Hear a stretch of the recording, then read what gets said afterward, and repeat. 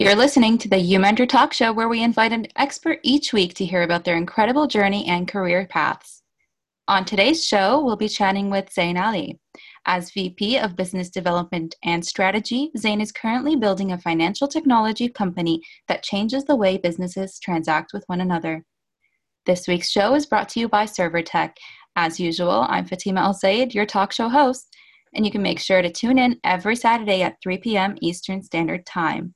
If you'd like to get notifications whenever we go live, go to our Facebook page and click the three little dots and hit follow. Zain, Assalamu alaikum. How are you today? Walaikum salam. I'm very well. Thank you. Thank you for having me. Of course. Thank you for joining us today. Now, your official title is... Can you tell us? At the company that I work for, APiO, we're a financial services technology startup, and my title there is Vice President of Business Development and Strategy. Mm-hmm. And professionally, what would your title be? In the startup world, you do a lot of different things compared to, a larger company. So larger company wouldn't have, a position like this. Okay. So, for example, my previous company, Dun & Bradstreet, 5,000 employees around the world, and the business development team was its own team, and they just did business development for different lines of business that Dun & Bradstreet had. And then the strategy team was separate for each line of business. So here, because we're so early stage, and they brought me in to think about, how do we develop this business and go to market, not just from a tactical implement and execute perspective, but also kind of how do we do it? How do we strategically do that? That's why my role is a little more broad. Okay. And it also includes product. And product for many folks, I think, is it's a confusing word, because if you're not in technology, when you hear the word product, you think of, the iPhone, or you think of clothes or cosmetics, whatever it is. But product is those things, but other things as well. It could even be, for example, a feature on your phone. It could be some sort of software. It could be, for example, the heating system in your car. So companies are starting to kind of fragment their businesses into different products that make up potentially a larger product or a group of products and services.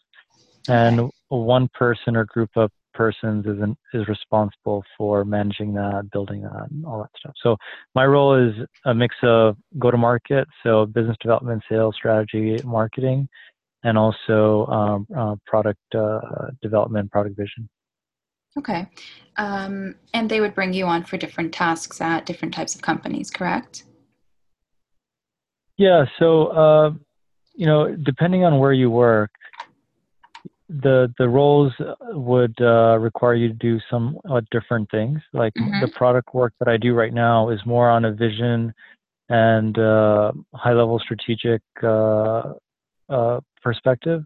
It isn't getting into the weeds and kind of figuring out each sprint or each feature and exactly how it works, what technology we're going to use to build it exactly. But on the business development side, I'm a little more involved in the details. So I work on contracts. I work on our channels, meaning who we partner with to resell our products and services. I work on, our marketing copy. Copy, again, for those who aren't familiar, copy is basically the words that you use to convey what you're trying to say. So I also get involved in our organizational planning. So who are we hiring? Where do we put them? What kind of people do we recruit? Where do we recruit from? Things like that. Okay. Ideally, what would you have to study to work as a strategist? So I guess my path, for those who are unfamiliar with my background, I'll quickly share with you. It's not the most typical. I graduated with a bachelor's in Middle Eastern Studies, and that was my major, and my minor was economics. I was pretty sure I wanted to go into the world of nonprofit. My parents were pretty sure I was going to become a doctor before going to school. But neither of those things happened. Mm-hmm. And I needed to kind of forge my own path. I graduated during the financial crisis. I had gotten a job at a shipping company, like literally shipping company. These guys like own massive ships that moved goods from all around the world. And I looked around. I was like, man, I do not see myself in these chairs 10, 20 years down the road. Mm-hmm. And I decided to leave and start my own business. And I also got married early, so I really needed to figure out what I wanted to do in life. Mm-hmm. And I knew I wanted to do a mix of giving back, so nonprofit was important. But in order for me to give back, I needed to, I guess, accumulate. And accumulate meant experience, and that, I guess, financial wherewithal. Mm-hmm. So that's the path that I started heading towards. And, I guess finance is kind of where my head started, because when you think of, okay, I need to start making money, I think most people think, okay, let's get into finance, investment banking, or, something along those lines. And that's kind of where I started with my commercial finance business.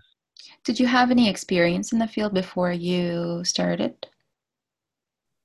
No, so, I think many people, they think that you need to have experience to do something, and it's easy to kind of get let down if you apply for a job and they say, hey, you need to have 5 years of experience, 3 years of experience, and you can't find a job that says, oh, we'll hire anybody with zero experience.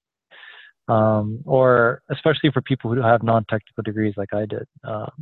Which, by the way, I highly encourage everyone to take a liberal arts minor or major, because the value in learning about how to communicate, how to write papers, how to convey a Mm-hmm. message, how to think creatively, how to think about the complexity of this world, the subjectivity of this world is really important, because the applications of subjectivity, communication, of creativity are going to be probably even more and more important if you want to stand Mm-hmm. out, if you want to grow in your career, if you want to really climb up the corporate ladder, if you want to build a scalable business. You have to have a mix of creativity, of communication, plus technical abilities. So Mm-hmm. I'm not saying shy away or walk away from being an engineer or a physician or whatever, but definitely marry both of them together, because Mm-hmm. that will allow you to untap the best of who you are. And all of us, I believe, have technical capabilities, and all of us have also creative and communication and some of those social capabilities. But it's really important for us to cultivate both of them. And I tried my best. I don't think I achieved all of it. Um, so in terms of my career, I built my experience. I went out there. I knew that I didn't have a finance degree or an accounting Mm-hmm. degree. So in order for me to create my business, I started investing. I started investing, meaning investing my time into reading, into networking, into finding ways to get experience, taking some classes here and there, and eventually I built an experience. I built my experience. And how did you get approached for your first job? Or So how did in you terms, apply for it? so so I worked for myself for maybe 4 years. Mm-hmm. So I had my own finance business. I was selling that. I was selling financial services to businesses to help them raise capital. Mm-hmm. And from there, I learned quite a bit about business, and people started to like the way I was thinking, again, because of, I guess, some of the creativity that I was bringing to my work, as well as Mm-hmm. my communication. And I got into some strategy consulting opportunities. And from there, my network kept growing. And one thing I made sure I would do is, excuse me one second. One thing I kind of made a ritual of was networking on LinkedIn and Mm-hmm. going to events and conferences, because by doing that, I wasn't limited to the four walls that I was sitting in. Okay. The people I would meet on a daily or weekly basis allowed me to expand who I can talk to, and to let them know about me, my brand. At the end of the day, we all have a brand, whether we're physicians or technologists or finance people. And our brand is only going to be known if we're touching others, if we're interacting with them, whether it's digitally or in person. So that's how I got hired at Dun & Bradstreet. There was an opening there, and a friend of mine there shared my profile with the hiring manager, and they gave me an attractive offer, and I was working there in 3 weeks. So, and it didn't really, it didn't take me kind of going there and hustling on their website and trying to get them to pay attention to me, jumping up and down, raising my hand. I had built that network. I invested a lot of time. It took me some time, took me a few years, but, I'd made some money. I learned a lot. And that's literally what opened the door. And the current job that I have at the startup that I work at, I was hired through an event. They met me at an event. They really liked, what I was saying, and they started recruiting me. And this company that I'm a part of is backed by one of the largest financial institutions in the world called Allianz. Allianz is a Germany-based insurance and asset management company. And they're investing in us along with another venture capital fund. And yeah, so that's kind of how my career unfolded to where I am right now. And what led you to the Middle Eastern studies? Yeah, so Middle Eastern studies, I think it was me finding myself when I realized that pre-medicine wasn't for me. And it was kind of soul searching really, until I could really find, I guess, a degree that I really believed in. I was taking classes, I guess, about Islam, about the Middle East, about Asia, things like that, just to kind of make sure I stay in school. And I learned a lot. I did a lot of creative writing. I did a lot of research, met with a lot of interesting people. During that time, I also launched a nonprofit at Rutgers. It was a chapter of Oxfam called Oxfam Rutgers, and it's still there, I believe. I think 10 years now, or 12 years now. And so that was kind of my falling into Middle Eastern studies. And people always ask me that at most places, whether it was in my previous jobs or client engagements or even my current company. But it's more of a, that's interesting. Tell me more about how to do anything. Because it's not the traditional route that people will take. Yeah, and you'll be surprised how many people, like for example, the head of our data science program has a chemical engineering background. So people find their path. It's really, don't let your past define you. I think people often do that. They allow their path to define who they are and where they're going to be. But it's really important to take your destiny into your own hands. One thing I really believe in is kind of creating a vision of yourself for the future. And that vision, it should be an inspiration of great people that you know of. Obviously, there's plenty of religious figures. There's also contemporary figures, other historical figures. And think about, okay, what have they contributed to their lives, to society? What is their relationship like with God, family, etc.? And kind of manufacture that image for yourself and project that to the future. And you'll start to figure out how you're going to get there. You may not exactly get to that point, and maybe that's for the best, but you have to create that vision, and then you just have to keep working at it. And it's a long road. It's like, I don't know if any of the listeners have ever hiked up a mountain, but the peak of the mountain looks impossibly far away. But it's just one step at a time, the only thing is you can't stop taking that step forward. Once you stop taking that step forward, that peak really becomes impossible. But if you don't stop, almost anything is possible. If you were to continue with your Middle Eastern Studies degree and work, what kind of job opportunities does that allow for? I think there's limited job opportunities. And if you wanted to, I don't know, work in Middle Eastern, I don't know, State Department program where you work with the foreign service officers or the embassy, or I don't know, if you want to get into nonprofit work in that region, there's very limited opportunities. But Mm-hmm.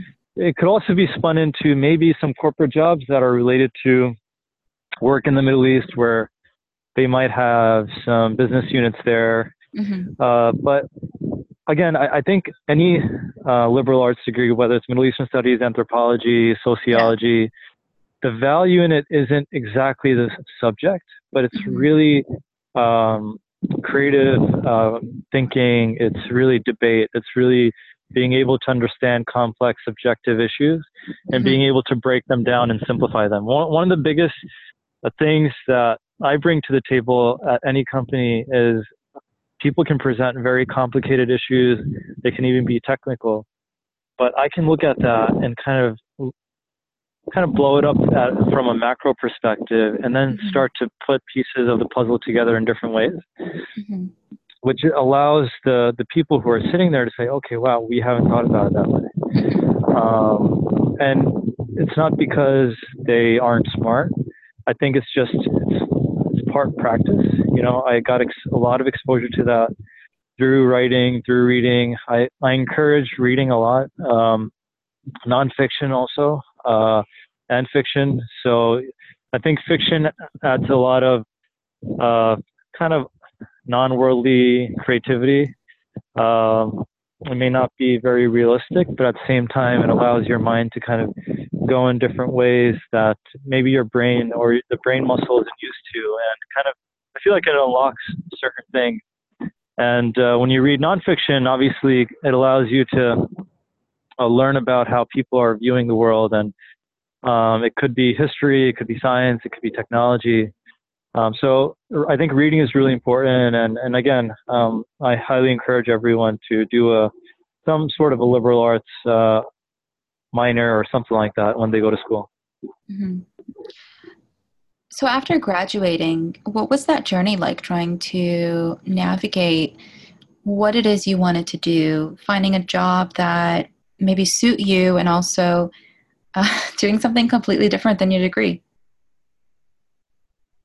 That was a challenge. Is a little bit of kind of I don't know if maybe this metaphor will help. It's like spinning the globe and closing your eyes and putting a finger on the globe.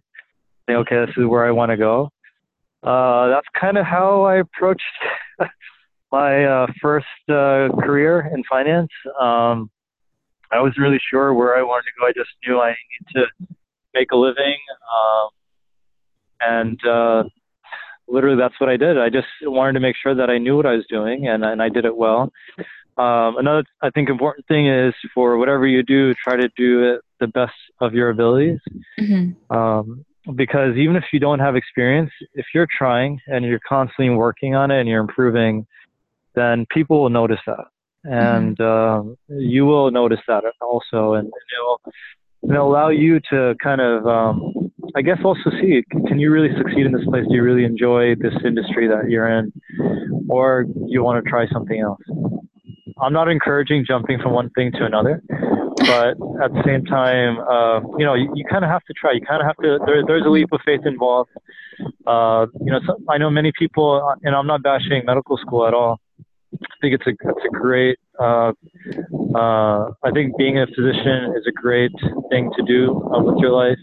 It just wasn't for me. But sometimes Mm-hmm. when people are on the fence, they're like, "Oh, I don't know. Can I really do this?" Well, you don't know. You don't know. And if you're on the fence, just it's probably better to go for something that's safer. Um, but at the same time, try different things. I think college is a great time to try. High school is a great time to try different things. And trying doesn't mean you have to I don't know, jump out of your pre-med program and try something else or jump out of engineering. It means take a class, read a book. I Mm-hmm. thought about becoming a lawyer. I went to the library. I read 2 biographies of lawyers, and I was like, "There's no way I can do this." And that was the end of that. Mm-hmm. So, you have to do your research and you have to try. There is a bit of a leap of faith, and that's what I did with Yeah. finance. There seems to be a bit of wind hitting against your speaker. I think it's a little hard for Yeah, some of our sorry. My listeners. son fell asleep, and I had to Oh, kind no of worries. walk out. Okay, Yeah. no worries. It's just a little hard for listeners to hear your voice and your Is it story. better now? Yes, that's a lot better. Okay. Can you tell us about your inspiration to nonprofit work? Sure. Yeah, I think we all have something inside of us that wants to give back. I know my parents cultivated that in us when I was growing up, and obviously the religious upbringing definitely helped and reinforced that.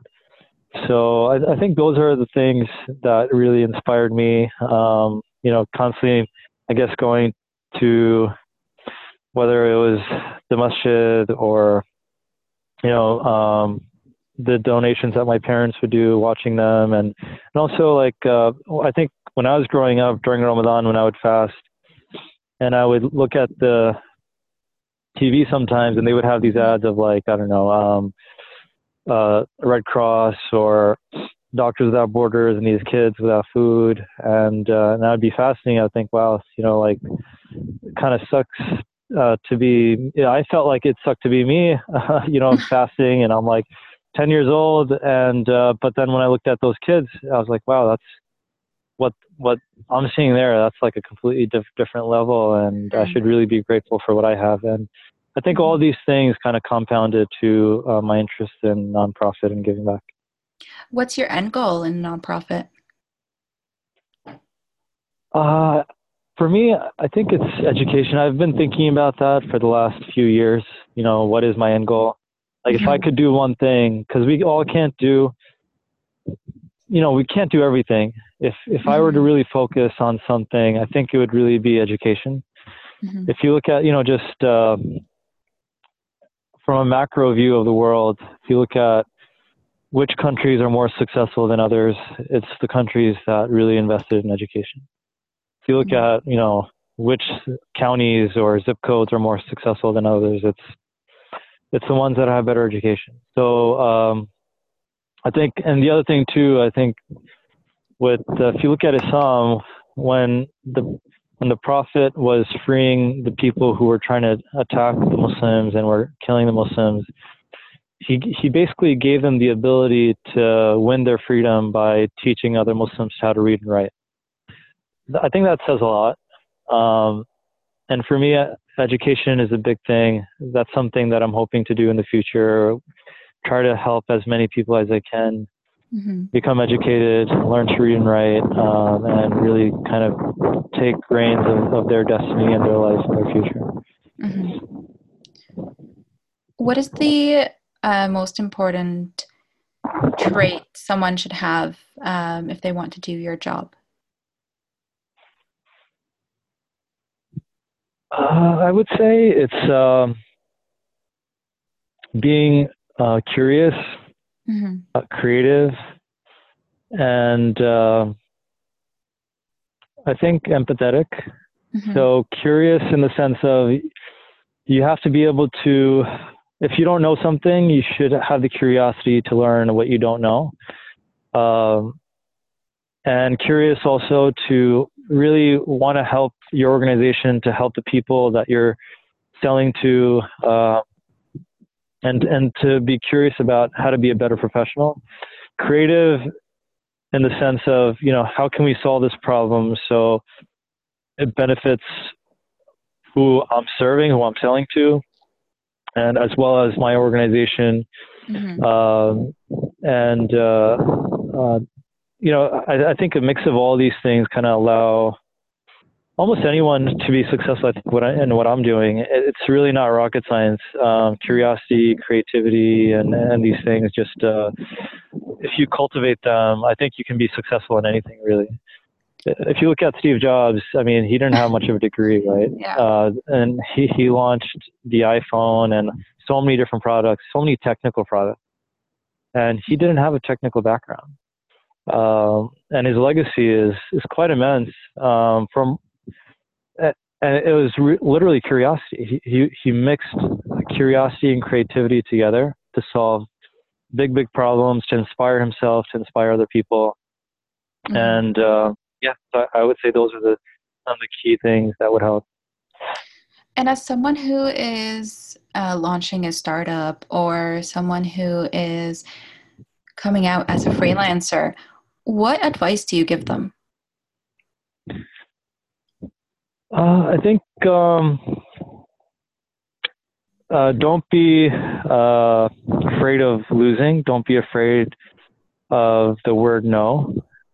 I think many people get scared. They think, okay, who's going to buy my product? Who's going to want to buy my consulting service, or who's going to want to invest in my company? Mm-hmm. You don't know until you start talking and putting, communicating to people what you're trying to do, what you bring to the table. And mm-hmm. you might not have the right product, and be okay with that. And then realize, okay, maybe I don't have something that the market wants or an investor wants. So what can I do with what I have? And again, this comes back to curiosity and creativity is, okay, am I listening to the market? Or maybe I'm not listening to the market completely, mm-hmm. and I have to research some more and then come back to the market with not too different solution, but it has to be presented in a different way. So I think don't be afraid of saying no, and use curiosity and creativity to your advantage, mm-hmm. to keep going at it. I've seen so many people who again, they see the summit of the mountain, the peak of the mountain, and they fall down 10 steps in, and they think, all right, I'm just going to give up. I can't do this. But it can be discouraging at times, and especially if you're struggling to make it. Absolutely. It is. I think in that situation, it's really mm-hmm. important to find people who will support you, mm-hmm. who will be people who will truly encourage you and give you real feedback. You don't want people who will just say, hey, you're amazing, you're the smartest person I know, and you have the best idea, everybody's an idiot. Mm-hmm. You want people to kind of give you real feedback and say, yeah, I believe in you, you can do it, but you know what, maybe you should not do this, you should offer this, or you should talk about this and focus on this.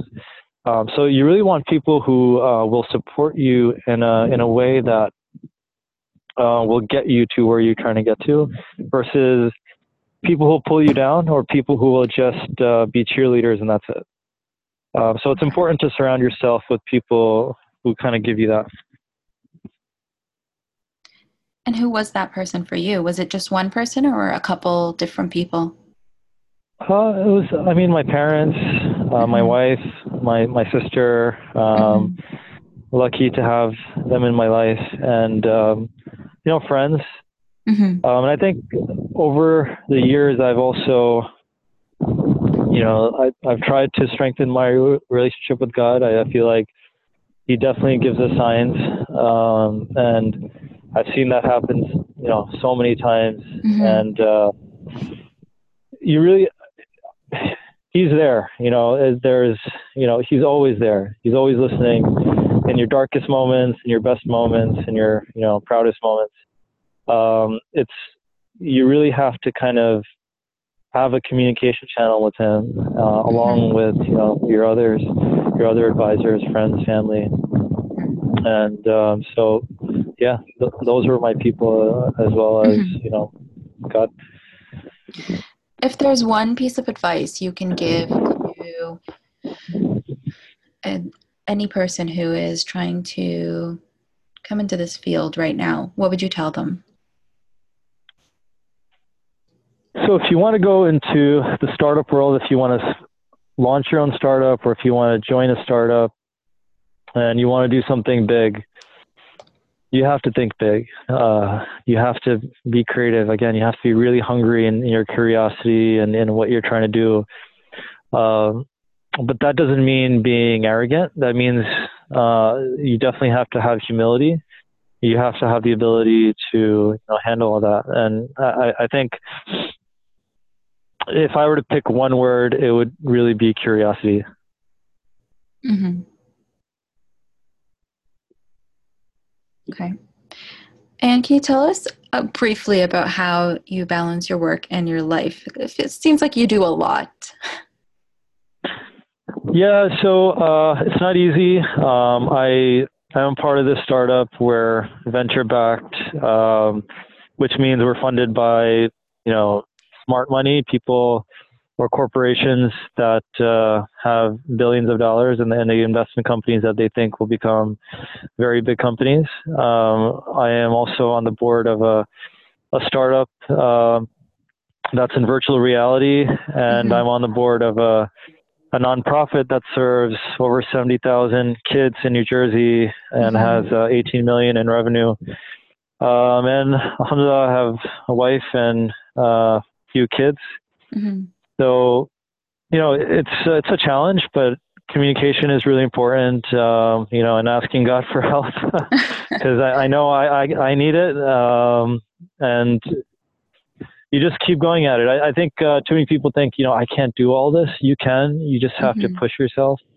And life is short. There's no point just sitting in front of a TV and spending your life eating and watching things because I don't know. I don't find meaning in that.